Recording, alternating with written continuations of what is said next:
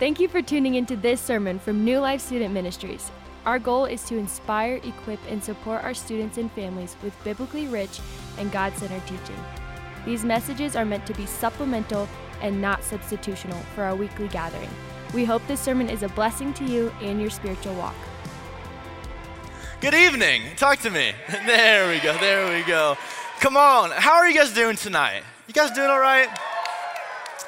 Man, I'm super pumped to be with you guys tonight. I know that probably like most speakers would say, like, I'm happy to be with you tonight.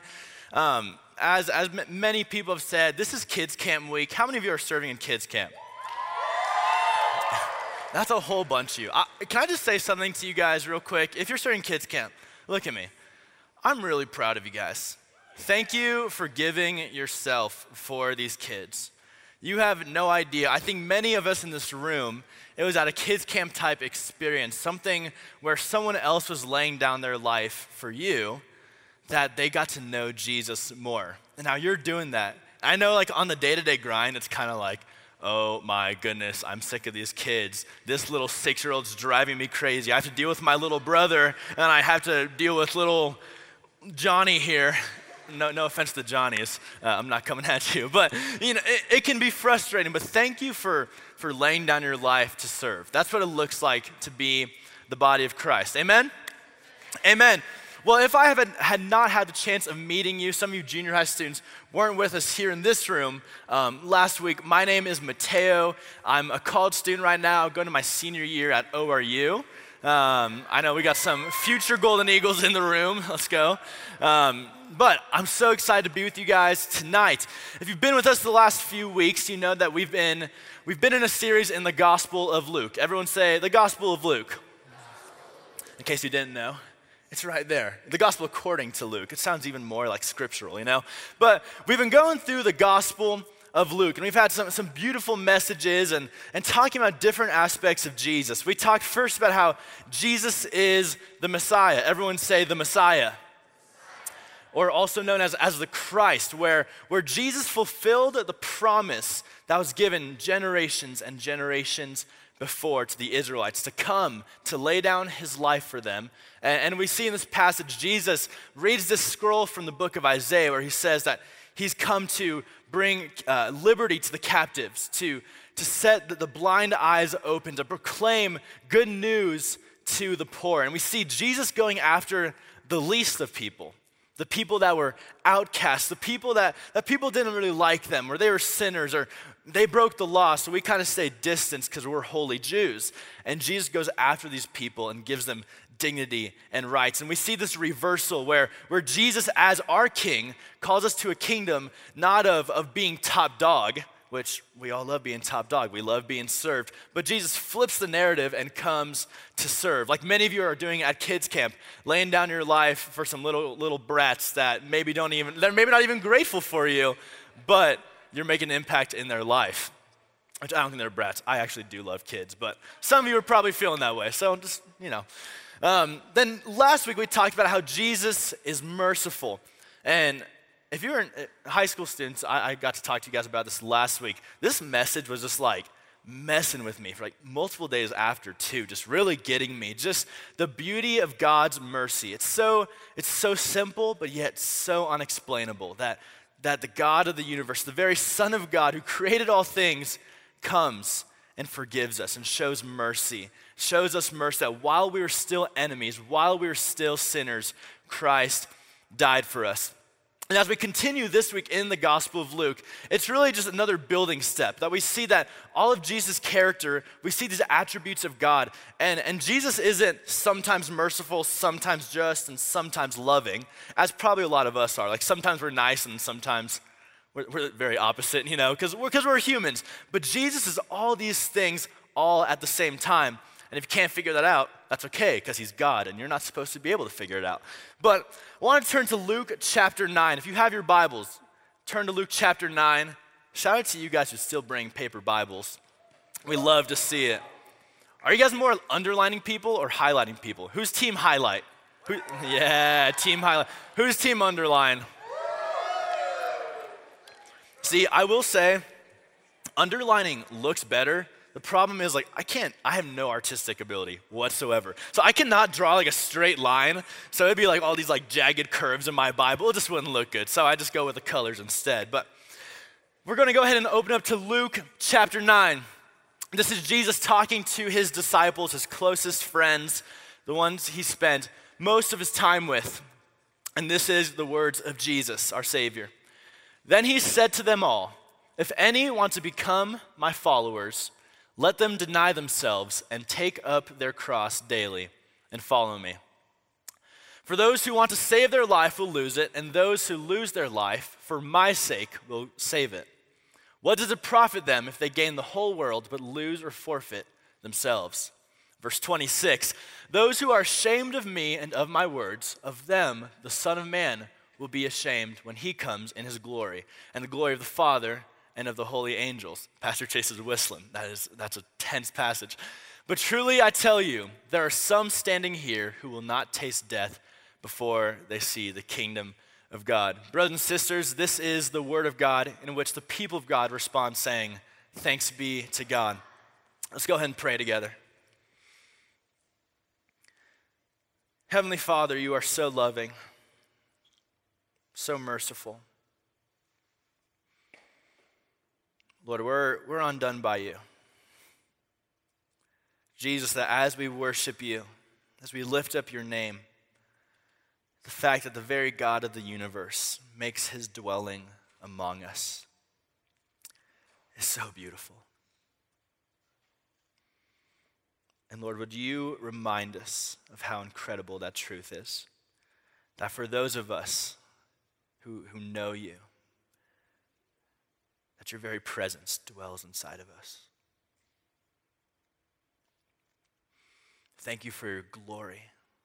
That is so beautiful. That as we sing that you are wonderful, glorious, that we get to respond to your beauty that you've shown us in just little ways, in creation, in friendships, in the gospel through your death and resurrection.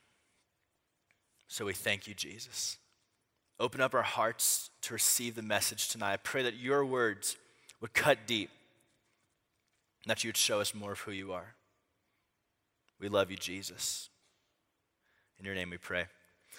Amen. Amen. My voice is dry. I was dancing and singing super hard. It was a beautiful time of worship, but now I really feel like I need this. So if I'm just taking water breaks, have grace for me, all right? Do you guys find it interesting how most of the things we find really valuable in life come typically at the highest cost? You know, none of us enjoy just working our butts off for something or you know, sometimes like we don't really want to go and do something that's really hard. But typically, we end up doing something that we don't want to when something is really valuable to us. You know, our culture really celebrates stories of someone sacrificing everything no matter what the cost. Your mind's probably going to stories, and there's so many. This story doesn't really connect too well. But as I was thinking about this, how everything we celebrate really comes at a high cost, the first person I thought of was Thanos, which, let's be clear right off the bat, I'm not calling you to eliminate 50% of the population with a snap or any other means. Are we clear? We're good? We're good? Who of you guys are huge Marvel fans in here? Ooh, come on. Now let me see. First of all, I love all of you, but let's see who my close friends can be. Think way back. This is probably, 4 or 5 years ago, when Captain America Civil War came out. Some of you guys know exactly where this is going. Were you Team Captain America or Team Iron Man? I need you to make some noise if you were Team Iron Man.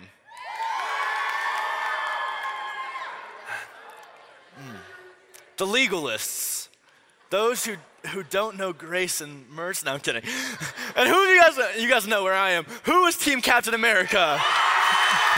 Yeah, man. Saved by grace, saved by grace. That is good. That is good stuff. I love the Marvel movies. I really, Captain America: The Winter Soldier is really the movie that got me into Marvel. Who loves that movie? That is, like, straight up hot take, but out of all the solo movies, the Iron Man movies, the Thor movies, the Captain America movies, My favorite, by far, of all those solo movies is definitely Captain America Winter Soldier. Anyone in agreement with me there? Woo! Come on. I feel loved in this place. I feel like usually people are like, no, those movies suck. But you guys are with me. But as I was thinking about this, I think of that scene in Avengers Infinity War. Which if you haven't seen the movie, I'm really sorry. I'm about to spoil everything.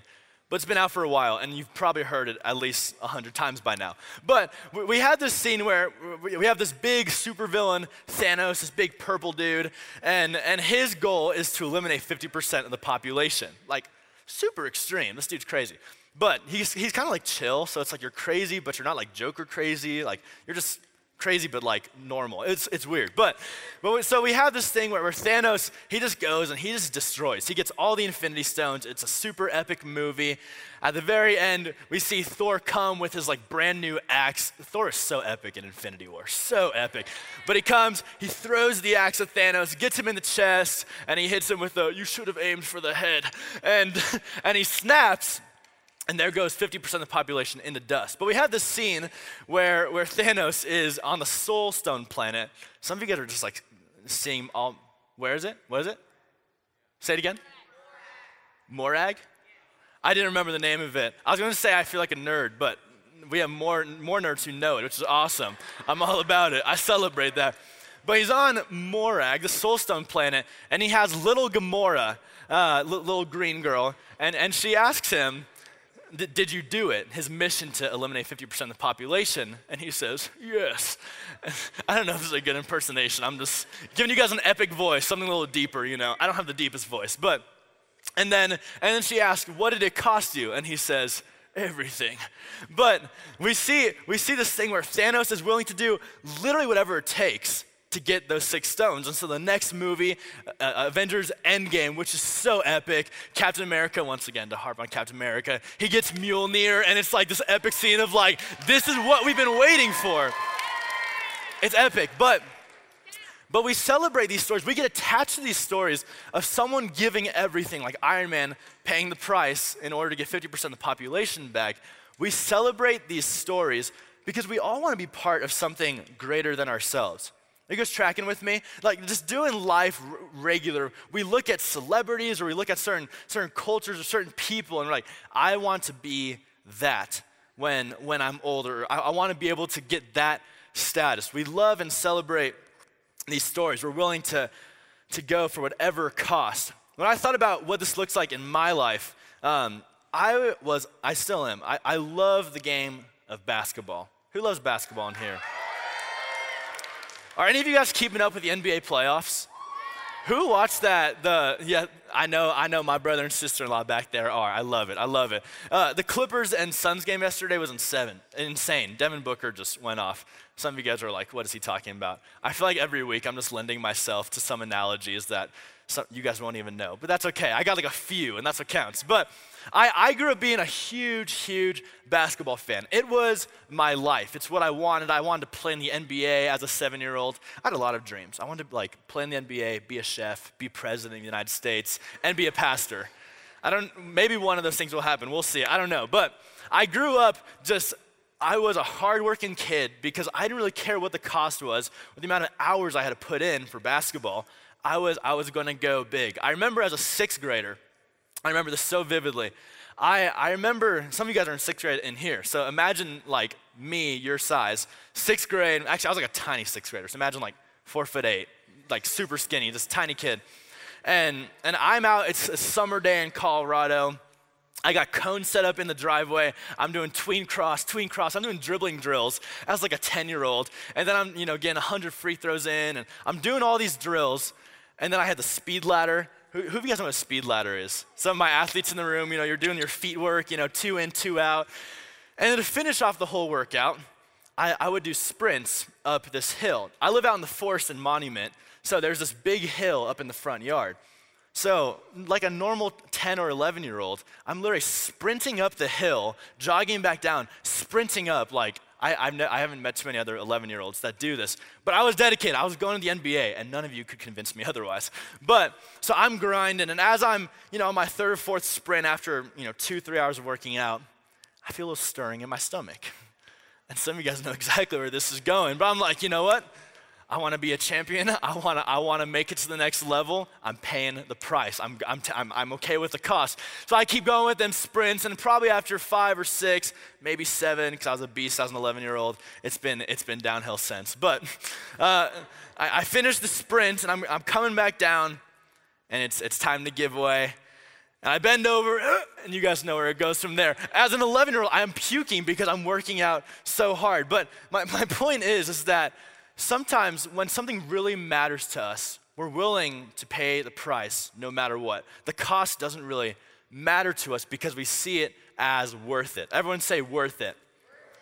In the same way, Jesus calls his disciples in this passage to pay the ultimate price. As we read, if we're going to go back to verse 23. As we read this, I want you to think about what the cross meant to the people in this day and age. You see the cross, we look at it now and it's this beautiful art piece. I'm pretty sure I talked about this last week. I really do love this thing. It's beautiful. Or we talk about, the cross as almost this sign of, Drew, you're messing with me back there. I can't even see it. But, the cross becomes this beautiful art piece or a sign of love or a sign of Christianity. But make no mistake, the cross over 2,000 years ago was a sign to the worst of the worst. If you were a criminal, a zealot, a murderer, if you were rebelling against the Roman Empire, they would embarrass you, scoff you, and torture you and put you through the worst kind of suffering and crucify you on the cross. It wasn't a beautiful image. And Jesus is saying this to his disciples before he ever goes to the cross. So imagine how strange and ironic this sounds, that Jesus calling them to take up their cross. Let's read this verse. Then he said to them all, his disciples, "If any want to become my followers, let them deny themselves and take up their cross daily and follow me." This passage is included in all 4 of the gospel accounts. It's actually included, Jesus says to take up your cross twice in the Gospel of Luke, which shows this emphasis that it was all over Jesus' teachings. He didn't just say it once and forget about it. It was something that he harped on over and over, to take up your cross, deny yourself to follow Jesus. I want to suggest 4 quick things about what it means to carry our cross so that we can understand what Jesus is calling us to a little better. First of all, the cross calls us to deny ourselves. Everyone say, deny myself.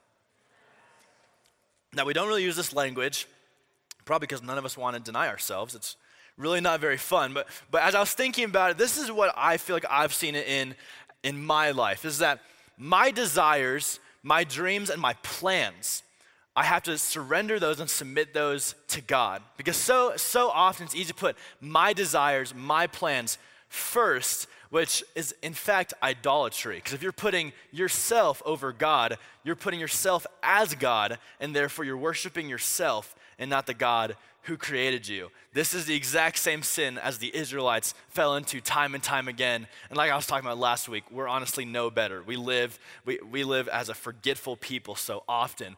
But we live in idolatry when we say, Jesus, you can take a back seat because I want to do it like this. Jesus, you're calling me to give this up, but you know what? This is what I want to do, so I'm sure you're cool with it.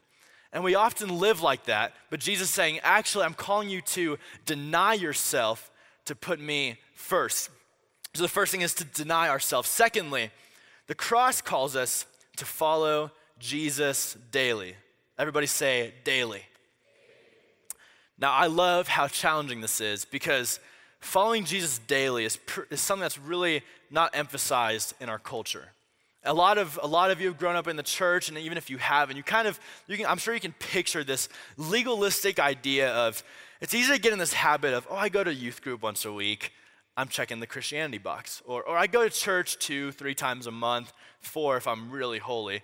And even maybe I serve in kids, I do all the right stuff. I check the boxes. But when it comes to following Jesus daily, denying yourself daily, loving Jesus first daily above yourself or any other person or any other thing, I think a lot of times we fall short of this. But Jesus is saying the cross isn't just something you pick up when you feel like it. You guys hear me? It's not just like, oh, I was really feeling the Lord in worship today, so I'm ready to take up the cross. I'm ready, God, I'm ready. No. It's an everyday type of decision. The cross calls us to follow Jesus daily. Thirdly, the cross calls us to acknowledge Jesus as our Savior, not ourselves. I want to read verse 24 real quick. If we could put it up on the screen. Verse 24 says, "For those who want to save their life will lose it, and those who lose their life for my sake will save it." As I was kind of researching and looking into the Greek of this passage, this is how I would translate this passage. I was going to come up with a cool translation name, and I just couldn't come up with one. So let's call it Mateo's translation. All right, but this is how I would translate it. It would be, "For whoever wants to be their own savior and gain all the created things in the world, you will be destroyed in your search for life and meaning." This is, as Jesus is saying this, for those who want to save their life, they will lose it. And friends, you'll learn this as you continue to live life, and a lot of you guys probably even notice this now, that as you try to find meaning in yourself and in your own life, it really falls short. And sometimes that can be a painful reality. But we can think, if I reach this position, if I get that scholarship for basketball, I've arrived. If I'm as good as Mr. Victor at leading worship, I've arrived in the church world. I've done it. If I can speak as good as Pastor Tim, I've arrived. Or if I can be the most known in school, I've arrived. We can try to find meaning in our own lives. And what Jesus is saying is, if you continue to do this, even if you get all the possessions in the world, if you acquire everything, let me tell you, it will fall short. You guys hear me? It will fall short. Some of the wealthiest people on earth, some of the most quote-unquote successful people on earth, they get to a point in their life when they've gotten everything they could ever think of or could ever want. And life is short for them because there's really no meaning to life outside of Jesus. You can keep it going for years, decades, but eventually it'll catch up to you and your life will have no meaning and it'll destroy you on the inside. So Jesus calls us to acknowledge him as Savior. And fourthly, the cross calls us to witness about Jesus. We're going to read verse 26. In verse 26, it's a little like a scary verse of wait, what is Jesus saying in this? "Those who are ashamed of me and of my words, of them the Son of Man will be ashamed when he comes in his glory and the glory of the Father and of the holy angels." This is what Jesus is saying, friends. If you are truly a follower of Jesus, I want everyone to look at me. If you're truly a follower of Jesus, you will not be ashamed to share about who he is. It's a byproduct. I want you to think about a little kid. If I remember when I was 5 years old, on Christmas Eve, I got a little kid drum set, and I lost my mind. My brother can remember, I played that thing for like an hour. I broke the cymbal off of the stand the first night. I'm just going ham. Victor's over in the living room dancing like a little 7-year-old does. Just I don't even know what he was doing, but it's a great family video. It's awesome. I wish we could put it up here. But as 5-year-old me, when I got that drum kit, I was going up to everyone and their mother and being like, "I got a drum kit. I got a new drum set." It's we do this thing. As little kids, it's when something is so good, we can't help but share about it. Yeah, do you guys get that? When something is so good, we share about it. For some of you guys, it's you start dating someone and you're just your Twitter page because it's oh my gosh, they're just the best. They're so amazing. I love this about them and this about them. And it's when something incredible happens to us or we see something as so valuable, we can't help but share about it. But then when it comes to Jesus, we get afraid. We feel if I witness, if I share, this person's going to see me as one of those Christians. One of those people that's, a super religious person, and that keeps us from witnessing often. And Jesus is saying, if you're really following me, it'll be a byproduct that it comes out of you. Jesus even tells the disciples, don't worry about the words you'll speak. You don't have to have a pre-rehearsed okay, I'll say this and I'll say this, and that'll really get them because Pastor Tim says that or Pastor Chase says that. That's a good thing to say. No, the Holy Spirit will give you words, but are you willing to put Jesus first and yourself second? And you see, This is very similar to last week. If you were with us for last week, talking about how Jesus is merciful, Jesus calls us to some hard stuff. You guys agree? Like, you read the Gospels and you're like, okay, like, Jesus, I hear about you being loving and kind and all this, but like, what you call me to is really costly. Like, to love those who hate me, to pray for those who abuse me, to speak well, and to bless those who curse me. Jesus, like what? And now you're saying take up your cross. Basically, be willing to take on shame and people coming against you and laying down your life and what you want for Jesus. And friends, I have one simple reason why we do this. Why Jesus calls us as his disciples to take up our cross and follow him. It's really simple. And this is what it is. Everyone look at me. Or you can look at the screen because it's going to be on there too. Just one of the two. Jesus is worthy of our lives because he is glorious. He is worthy of our lives because he is glorious. The word glorious is kind of something we don't really understand too well, but in the Hebrew context, what glorious meant was it had a divine quality about it. That if something was glorious, it was like it was touched by God. It was so incredible. The Oxford Dictionary defines glorious as this. It means something worthy of or bringing fame or admiration. It also means, and I love this definition, having a striking beauty or splendor that evokes feelings of delighted admiration. When we find something glorious, we see it as beautiful. We get a sense of awe from it. It is so incredible. And friends, this is why we worship. We don't just go crazy and jump and dance for no reason. Like, we're not a bunch of weirdos that are just like, everyone's doing it, okay, like, no. We do this for a reason. It's because Jesus is glorious, that when we're in his presence, when we read about who he's been in Scripture, we realize Jesus is so worth all of this. And I love how the writer, Luke, includes this passage between two incredible accounts.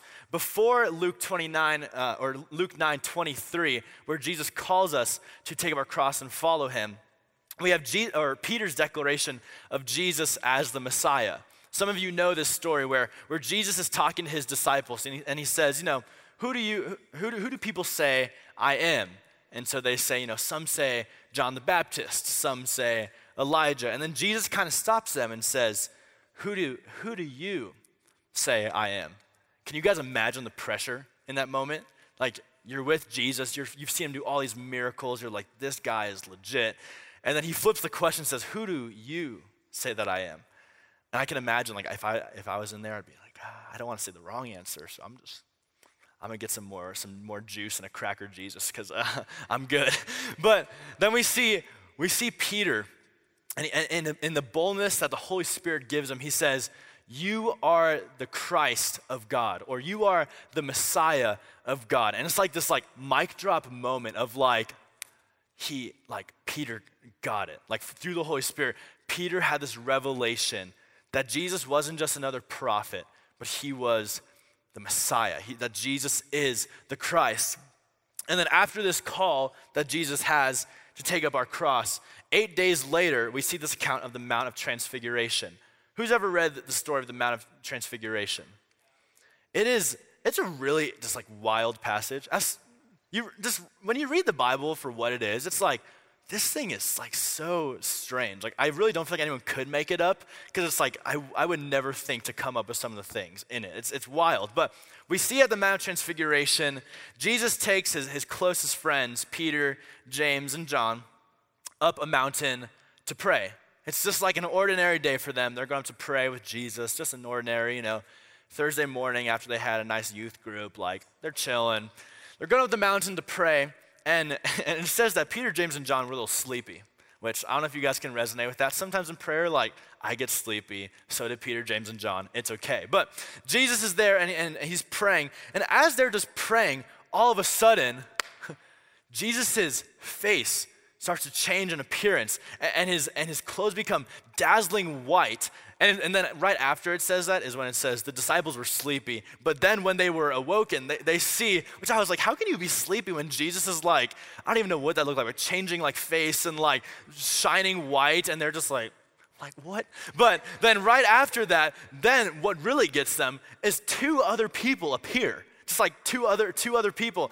And the writer Luke identifies these people as as Moses. And Luke said, I was there. That was good. No, Luke identifies it as Moses and Elijah. And it's this incredible story where the glory of Jesus is on display. And friends, it's so easy to see Jesus as, a God who's so humble and compassionate, and he comes to earth and he's meek, and all those things are beautiful and true. We got to see that last week, seeing that Jesus is so merciful. But listen to me, make no mistake, as much as Jesus was fully man, he was also fully God. You guys track with me? That Jesus was fully man. He was humble and he served and he felt emotions. When Lazarus dies, Jesus weeps. And when he sees the sick and the oppressed, he has compassion on them. He's moved. He's not just this stoic God figure like you get healed. No, he was touched in his spirit. But as much as Jesus was human, he's also God himself. I want to invite the worship team to come up.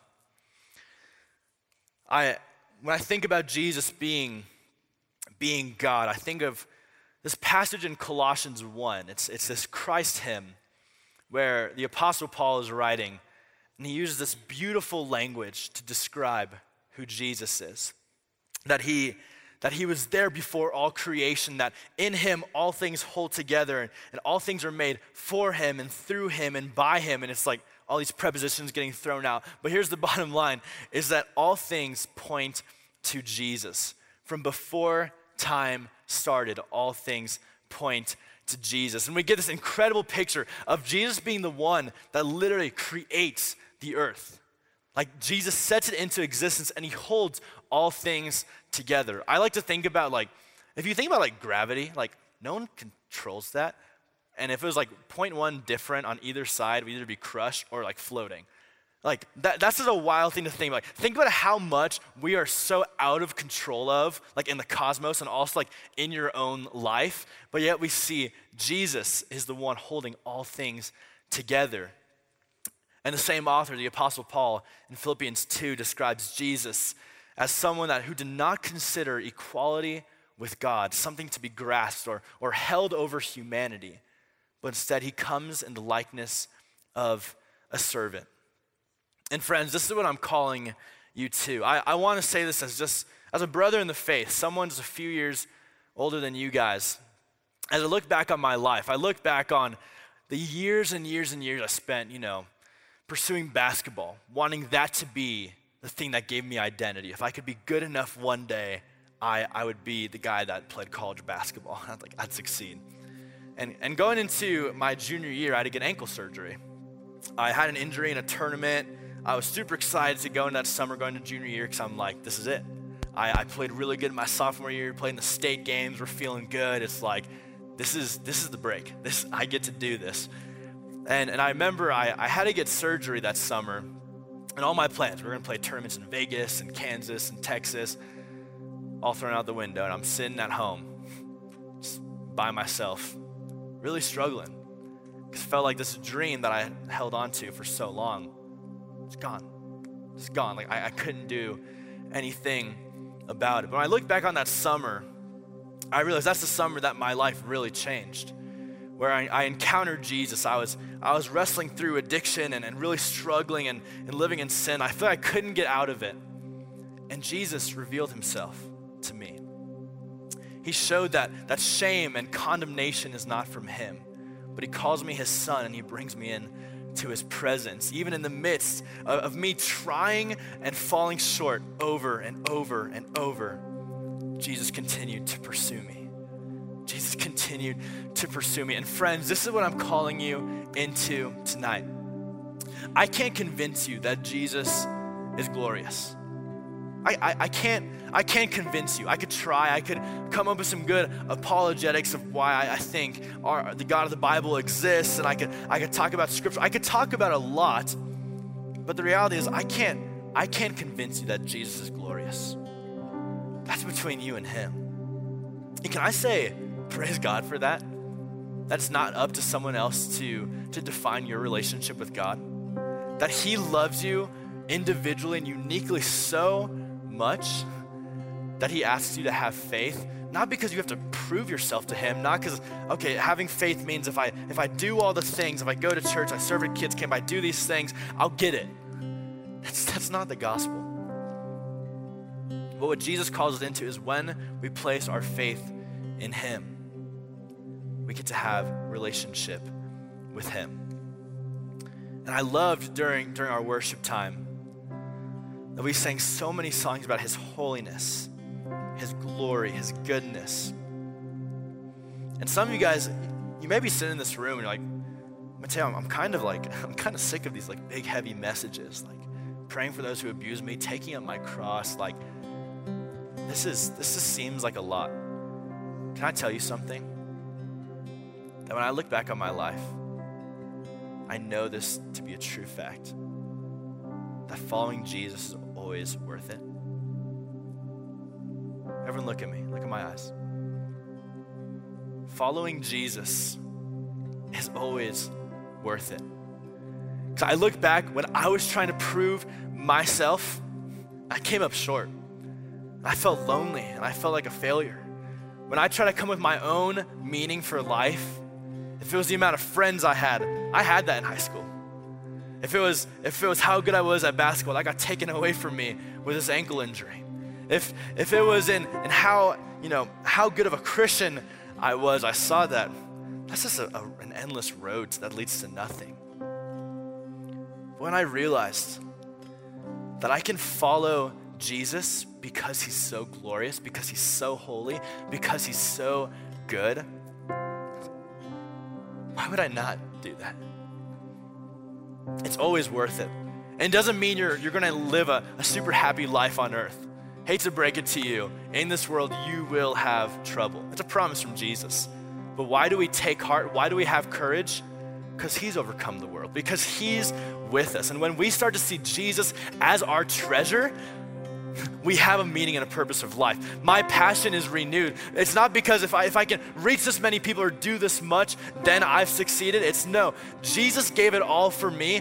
Why would I not take up my cross to follow Jesus? Are you tracking with me tonight? I want to invite you guys to stand up. Stand up, stand up. This is what we're going to do. I'm asking you guys, this is 5-10 minutes that we have with the Lord where he is inviting you in because he wants to reveal himself to you. I don't know how he'll do that. It's not a formula to this thing. It's not like hop twice, clap once, lift my hands, there's the Holy Spirit. No. This is what it is though. Jesus is glorious. And if you don't feel him tonight, that's what I want you to do. We often get in seasons when we don't feel the Holy Spirit, like these emotions. I've been in this season for the last 2-3 years of my life. I don't feel the Holy Spirit like crazy. I'm not getting like chills and like, I feel him all the time. But I can look back on my life and I can open up scripture and I can see his faithfulness time and time again. I can see his glory time and time again. That the God who created the whole universe, that holds all things together, that sees me and knows everything about me, knows how many times I'm going to sin, that's the God who continues to pursue me day by day by day. So I want to invite you guys to respond to Jesus as individuals, knowing that Jesus wants to know you and wants you to be close to him tonight. So worship tonight as a response to Jesus being glorious. Let's worship together.